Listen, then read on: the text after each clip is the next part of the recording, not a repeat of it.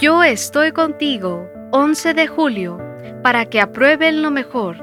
Que el amor de ustedes abunde aún más y más en ciencia y en todo conocimiento, para que aprueben lo mejor. Filipenses capítulo 1, versículos 9 y 10.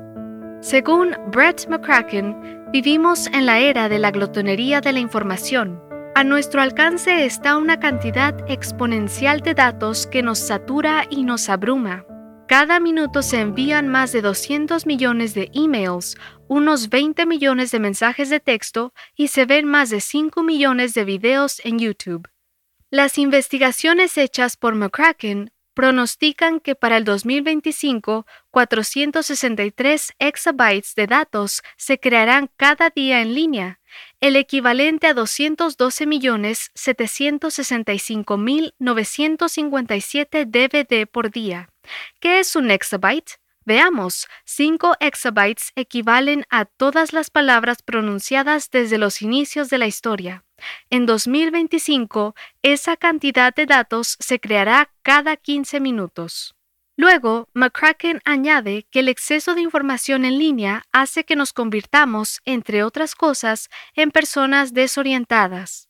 Es decir, tenemos más información, pero menos orientación, y eso nos lleva a ser indecisos, ansiosos e incapaces de tomar decisiones.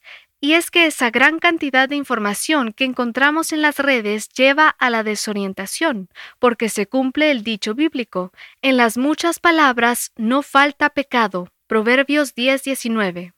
Ante el inevitable contacto con ese océano de información, tengamos en cuenta el consejo paulino: cuídense de que nadie los engañe mediante filosofías y huecas sutilezas que siguen tradiciones humanas y principios de este mundo, pero que no van de acuerdo con Cristo.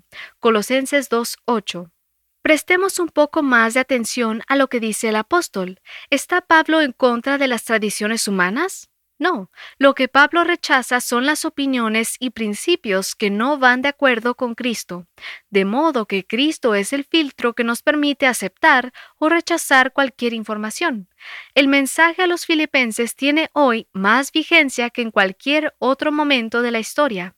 Y esto le pido en oración, que el amor de ustedes abunde aún más y más en ciencia y en todo conocimiento, para que aprueben lo mejor, a fin de que sean sinceros e irreprensibles para el día de Cristo.